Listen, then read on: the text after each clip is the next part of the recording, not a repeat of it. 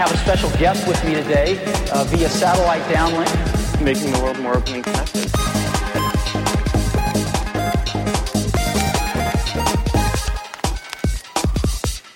Welcome to the Today in Tech History podcast, where you learn about a few tech-related events that occurred today, October 17th, from history.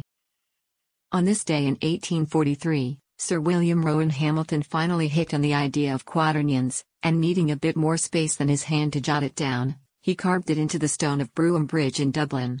Why do you care about quaternions? Because calculations involving three-dimensional rotations are essential for 3D computer graphics and computer vision. Video games people. On this day in 1923, distributor M.J. Winkler contracted to distribute the Alice comedies, marking the founding of the Disney Brothers cartoon studio, which eventually changed its name to the Walt Disney Company, at Roy's suggestion. So don't expect anything after this date to ever go out of copyright.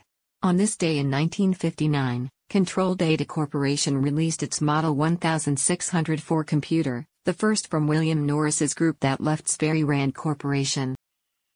That's a look at tech history for October 17th. If you'd like some more, go take a look at the year in tech history, illustrated by Scott Johnson. You can find it at tommerrittbooks.com.